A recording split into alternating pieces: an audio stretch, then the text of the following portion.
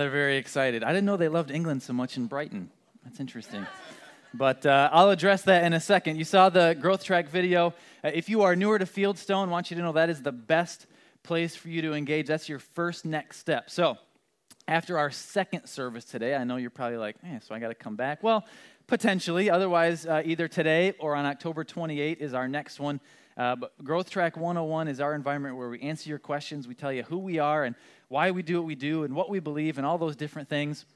Best place to get some of those frequently asked questions answered all in one spot. So that happens after the second service, right up here in the front, about a half hour of your time, and we'll take care of your kids for that extra time. We've got some refreshments for you. But that's your first next step if you're checking us out. And second thing I want to tell you about is a family serve day. That's going to be this Saturday. There are info cards back at the info center table, but this is a little different. This isn't one of those, hey, we've organized everything for you, come to this one place at this one time. What we're asking you to do is as families, as couples, potentially even as small groups or as groups of friends, get together, plan something. Maybe that's serving at a place or coming up with something creative, making thank you cards for local policemen or fire department, buying somebody's groceries, buying somebody's meal, something like that to do as a family to really start engaging in the community and sharing the love of Jesus in that way. So that's this Saturday morning. Hopefully you'll do that with us. And then one other thing I want to throw out just real quickly. We'd love you to be praying with us. There's a couple big things coming down the pipe for Fieldstone Church. Obviously, we started the two-service thing a few weeks ago. But a couple things that are going to start happening here in the next few months, within the next year. One is we are taking steps forward on purchasing this building and the property that goes with it. And so we're kind of walking through, okay, what does that look like as far as paying with cash versus financing or some combination of the two? When do we do that? How do we do that?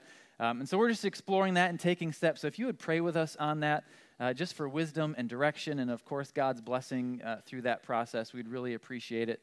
If you have questions, I'm always more than happy to talk about it with you. Second thing is we're taking steps towards hiring a second pastor, an associate pastor that can partner with me and engage in some of the ministries around here as those expand and as more people come. We want to make sure that we are being good stewards of what God is bringing us here. So we're taking steps in that direction as well. So if you would pray with us on that, we'd really appreciate it. Just kind of keep that in your mind going forward over these next few months. Just some exciting things that are happening and excited to share that with you. So let me pray, and then we'll jump into the talk this morning. God, thank you for everything that you're doing here, and whether it's people that are coming and engaging, people that are being changed by your word here, God, families that are being impacted, God, the ways that we're able to invest in the community and even around the world already. We're so thankful for the opportunity to be a part of what you're doing. And God, as we engage in discussions about this building, engage in discussions about future staff, God, engage in just future ministry and serving opportunities, we pray that you would continue to inhabit that, be in the details, give us wisdom, and may it just be all about you, and we'll celebrate you when all these things go down. We love you in Jesus' name. Amen. Okay, so if you're just joining us, we've been in a series called Big Church, and we'll wrap that up today. And where we've been is we've kind of been in the book of Acts quite a bit, talking about how not necessarily us as a big church, but that the church is a big deal. And the church really was not a word that's in the original text of Scripture. It was a word ekklesia, and that didn't mean building. It didn't mean a place of worship. It didn't mean a leadership structure. It didn't mean a new religion. It meant a movement, a gathering of God's people. And so Jesus started this 2,000 years ago, and he said, I'm going to build my ekklesia. I'm going to build my gathering of people. And it's going to be around a very simple mission and a very simple message.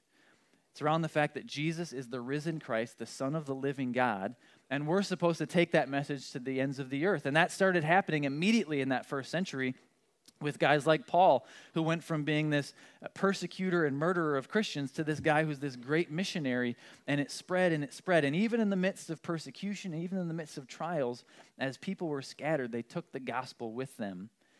And this new thing, this new movement, this new truth went worldwide and became a very, very big deal, okay? And so today we talk a little bit about the application of that in our personal lives. And you saw the video of the soccer celebrations there. That was from this past summer of England defeating Colombia. I have on my Colombia soccer jersey.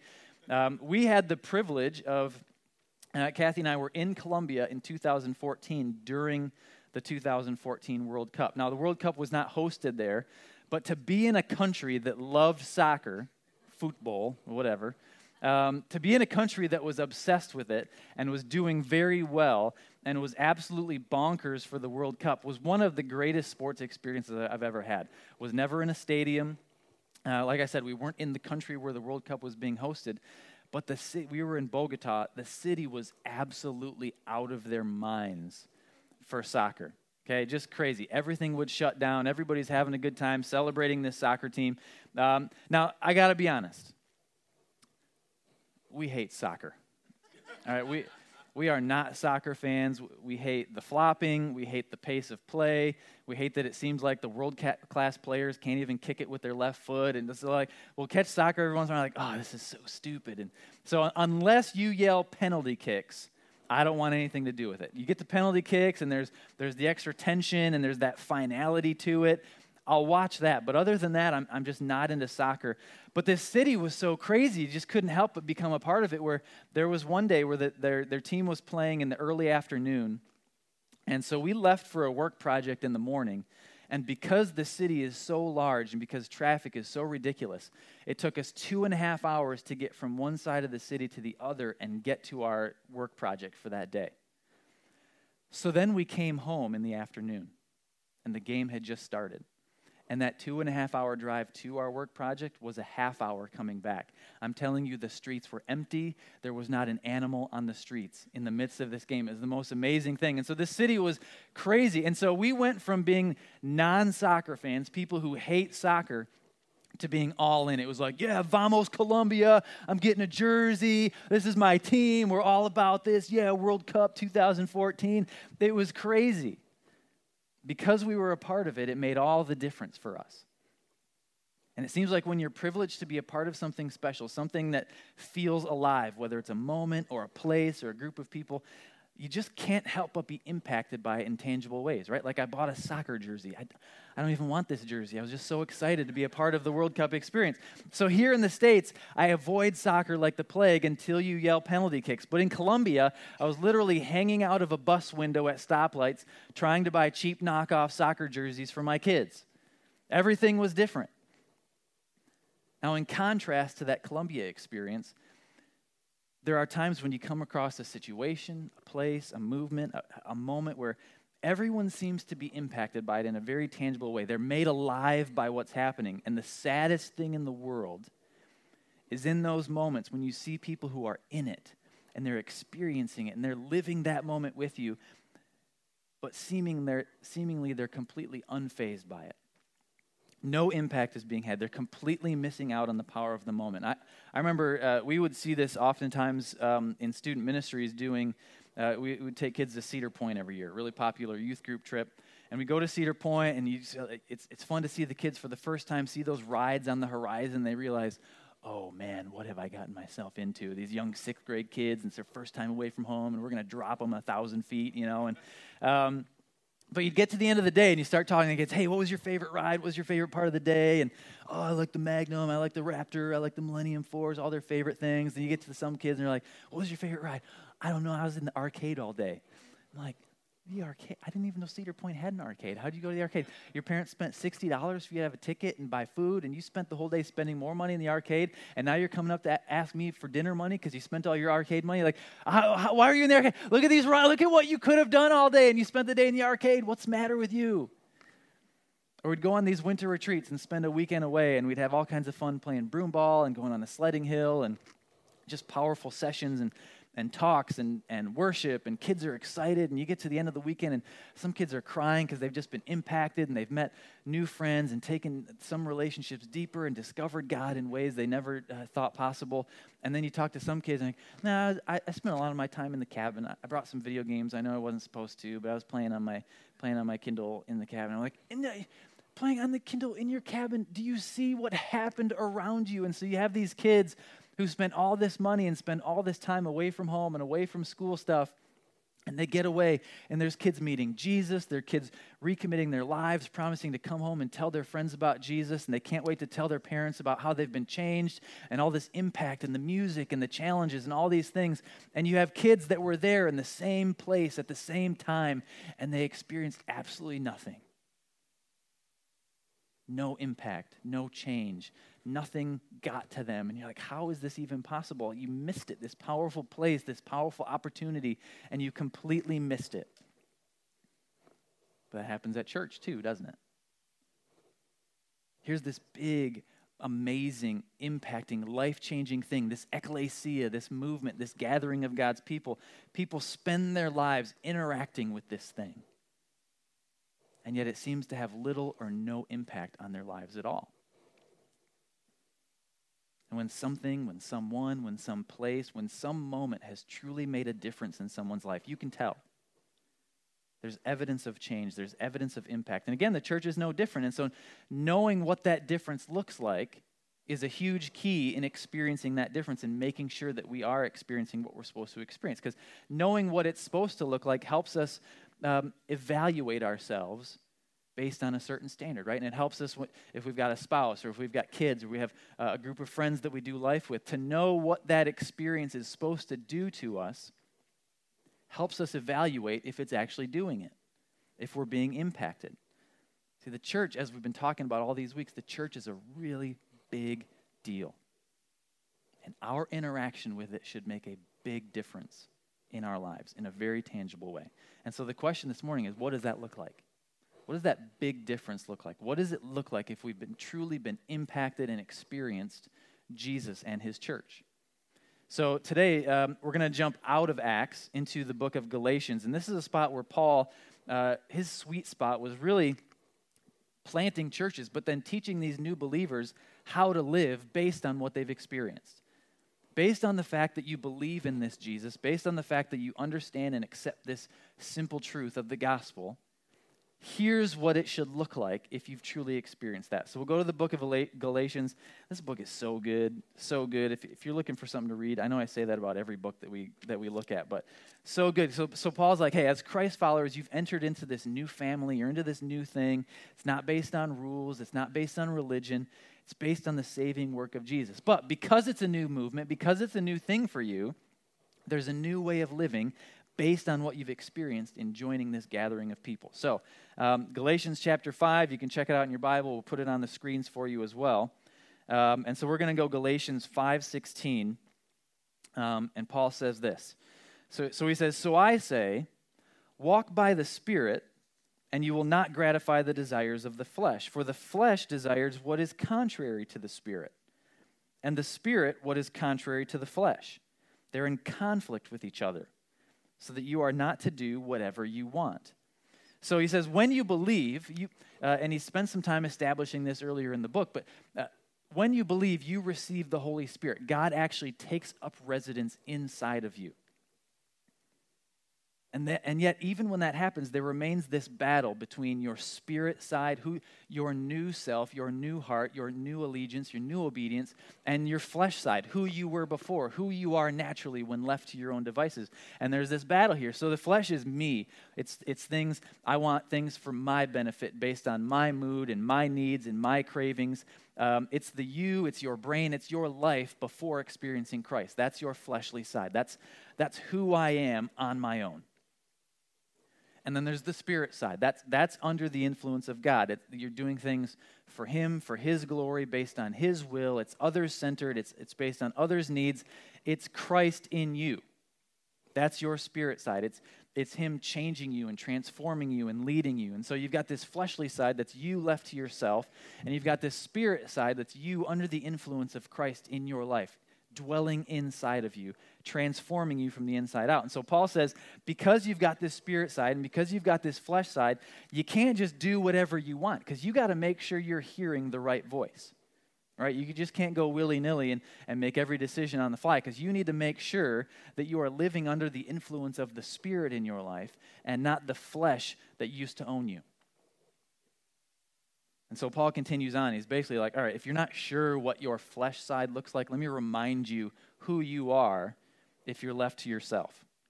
Okay, so it continues on in verse 19. He says, the acts of the flesh are obvious. And these are going to be obvious. Some of them are going to be extreme, but they're obvious.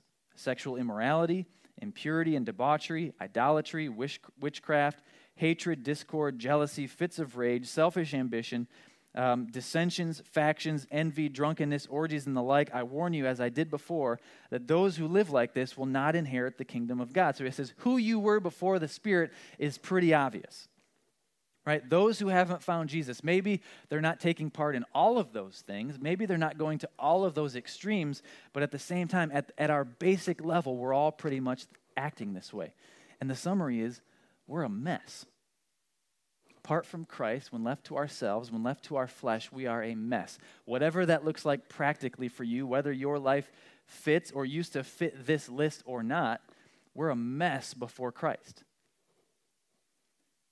And Paul says the biggest deal is in danger of not experiencing the kingdom of God. So this isn't to say that your faith is based on works, right? It's not based on the law. We talked about that a little bit last week where people tried to add things to the gospel. That's not what this is about. But basically, if you're living in this way, the fleshly way, it's a pretty good sign that you aren't being ruled by the Spirit and maybe cast some doubt as to whether you truly know Christ at all. And so salvation is absolutely by faith alone, but if you believe, these choices, these fleshly choices, at worst should be more of an exception than the rule in your life. So Paul says, listen, this is pretty obvious stuff. If you're being ruled by the Spirit, you're going to live one way. If you're going to be ruled by the flesh, this is kind of what you look like. This is the mess that your life is like. But if you are being ruled by the Spirit, here's what that looks like. We'll continue on verse 22 of that chapter. For the fruit of the Spirit, the things that come out of your life, the things that your life looks like if you're being ruled by the Spirit, is love, joy, peace, patience. NIV says forbearance. Nobody says forbearance. Patience, kindness, goodness, faithfulness, gentleness, self-control.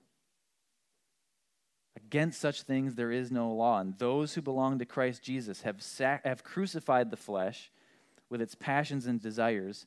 And since we live by the Spirit, let us keep in step with the Spirit. So this is supposed to be who we are as a result of an encounter with Jesus Christ. If we've accepted that simple truth of who he is and what he accomplished for us, if we believe that he is God and he came to die for us, if we've accepted that truth, then that's how we should then live. We've received his Spirit and we've become a part of his movement of believers. This is just the same thing that Paul experienced, the guy who's writing this. This is a guy who thought he was doing the right thing, thought he was doing what God wanted, but in fact, he was doing the exact opposite. He was persecuting Christians. And Jesus said, you're not just persecuting Christians, you're persecuting me. You are off. You are way, way off. And because of his encounter with Christ, he became a brand new creation, a new person, changed from the inside out. I said, this is who I used to be. This is who I am now because of that experience with Christ. And so what a huge difference that is supposed to make in us. Keyword, supposed to. Supposed to be so other-centered. So loving, so joyful, so peaceful, and patient, and kind, and good, and faithful, and gentle, and self-controlled. And some of you guys are like, I'm a man, I ain't gentle.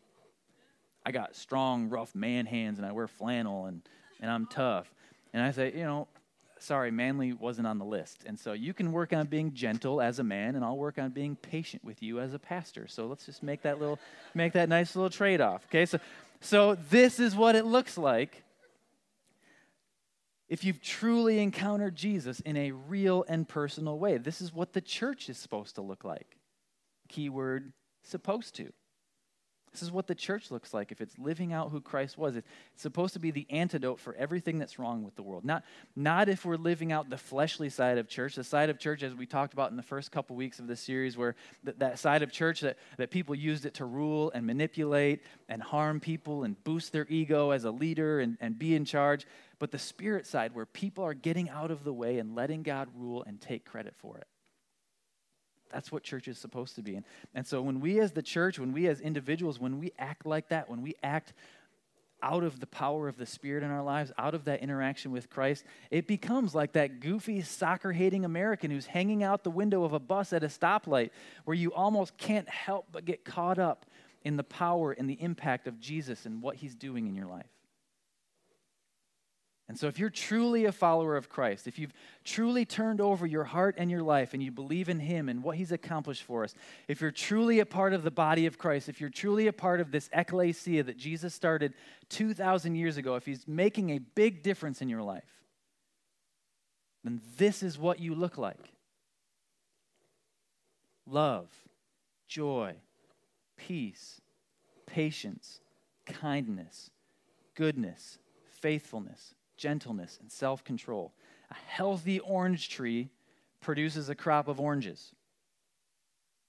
And healthy you, indwelled by the Holy Spirit, produces spiritual fruit.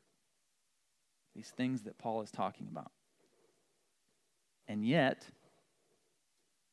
how many Christians, how many people regularly exposed to this, regularly exposed to the beauty of this movement, come away seemingly unaffected with no big difference, even with an interaction with this big thing called the church? See, the church can make a very big difference in the world if these things are lived out by the people that claim to be a part of it. So what about the difference it's supposed to make in you? So some questions to throw at you. And the first one is this, and this is the baseline. Do you know Jesus? Do you know him? Notice the question is not, do you know Bible verses? It's not, do you go to church on Sundays? It's not, were you raised in the right denomination? It's not, did your parents take you to Sunday school or Awanas or some other church program on Wednesday nights? The question is, have you heard the truth about Jesus and believed it? Have you repented of your sin? Have you experienced the soul-saving, life-changing love of Jesus? Do you know him? And it's as simple as the simple gospel that we've been talking about these 5 or 6 weeks, that it's all about Jesus. It's not about the extra things. Those things come, like these fruits of the Spirit, they come. That's an overflow of what you've already experienced, but it has to start with that relationship and knowing and believing and understanding who Jesus was and giving your life to that. That's where it starts. And if at any point, I don't know everyone here, if you have questions about this, please come find me after the service or talk to anyone on our team with a lanyard. Send us an email at info@fieldstonechurch.org. Fill out a connection card and put it in the box at the info center. Let us know. We want to have a conversation with you. We want to flesh this out with you so you understand not only the simplicity of it, but the power of it. This first step, this first big decision to give your life to Christ. Do you know Jesus? The answer to that question affects everything else after that. Second question is this. Are you living the big difference? If you know Christ, if you've experienced that change, that power, if you've experienced that relationship, are you living the big difference? Paul goes on in chapter 6 of Galatians, chapter 6, verse 3. He says, if anyone thinks they're something when they're not, they deceive themselves. Each one should test their own actions, and then they can take pride in themselves alone without comparing themselves to someone else. So test yourself. Look at your life. Step back. So I can throw preaching at you every week. You can get in a small group and have conversations and be sharpened and challenged, and you can read your Bible. But at some point, from time to time, you need to step back and say, all right, who am I, not compared with my spouse, not compared with my friend at work, not compared with the other people at church. Who am I in comparison with what it looks like to be filled with the Holy Spirit? Who am I compared to these fruits? What kind of fruit are you bearing? If you're an apple tree and you got pears coming out, you might want to get that checked out. And if you're a believer and you look at this list of things and you see love, am I loving? Joy, is my life full of joy? Peace, do I have peace in my life? Do I have a sense of peace going throughout each day? Patience, am I patient? Am I kind? Do I have self-control? Uh-oh. These fruits that we're supposed to be bearing, what does your life look like compared to those? Because that's a huge test. If you're a believer, if you claim to be a Christ follower, if you're part of the ecclesia, Paul says you got to test yourself every once in a while. Evaluate yourself against the standard. If this is what I'm supposed to look like, how do I look? So here's my challenge to you. Over the next week or so, there's 9 of these things, if I counted correctly. Love, joy, peace, patience, kindness, goodness, faithfulness, gentleness. Yeah, 9 of them. I want you to take the next 9 days, and I want you to think and evaluate and pray through 1 fruit a day. Okay? So if you are involved in some type of Bible study or you do a daily devotional or something like that, I want you to add it to it. If you're not doing anything currently, this might be a good place to start. I want you to go through 1 a day, and you can find it in Galatians chapter 5, okay? Write that down if you need to. Send yourself an email, make an Evernote, whatever thing you use to remember things. 1 fruit a day. And so whether it's today or tomorrow, you start with love. How am I with love? Do I look like love? Am I this fruit? Why am I this fruit? Why am I not this fruit? What's influencing my strength in this area? What's making me weak in this area? What do I need to add to improve in this? What do I need to take away? Who do I need to add to my life? Who do I need to take away from my life in order to experience this fruit more fully in my life? 2nd day, joy. How am I with joy? And go through each one a day, and evaluate. See where you're at. Not because this faith is about living right and following the rules and looking the right way and talking the right way. Not because of those things, but because this can be a true test of if the Spirit lives in me, then I should be living the way the Spirit would live. And this is the fruit of that life. And it's the fruit of our relationship with Jesus that will ultimately draw others to Jesus. And Brian and Mary are going to come. We're going to close with a couple songs. And some weeks we sing songs that are just kind of really like songs that are kind of on our heart and would have good impact. And a week like this week, we tried to pick the songs that would fit this idea of living what we're supposed to live in Christ, experiencing what we're supposed to experience in Christ. And so as we sing these last 2, I'm going to close in prayer before we get there. But take some time during this first one. Certainly stand and sing if you'd like to, or sing along in your chair, but really ponder the words, because the key phrase is, so will I. Because whether it's areas of creation, or the angels, or the people we see around us, or simply some of the sacrifices and decisions that Jesus made on our behalf, those are really people and things in creation living out the fruits of the Spirit, living out the worship of our Savior and our Creator. And this song is an opportunity for us to say, man, if the trees are doing it the way they've been created to do it, and if some of the people around me are doing it the way they've been created to do it, and if the angels are doing it the way they've been created to do it, and if Jesus sacrificed and served and lived these out the way he was sent to do it, then you know what? So will I. Let's pray and then let's sing. God, we love you, and as we ponder this truth and ponder the scripture this morning, God, thank you for the simplicity of this gospel, that it's not about how we live. It's not about following rules. It's not about measuring up, because, God, we acknowledge this morning that we can't measure up.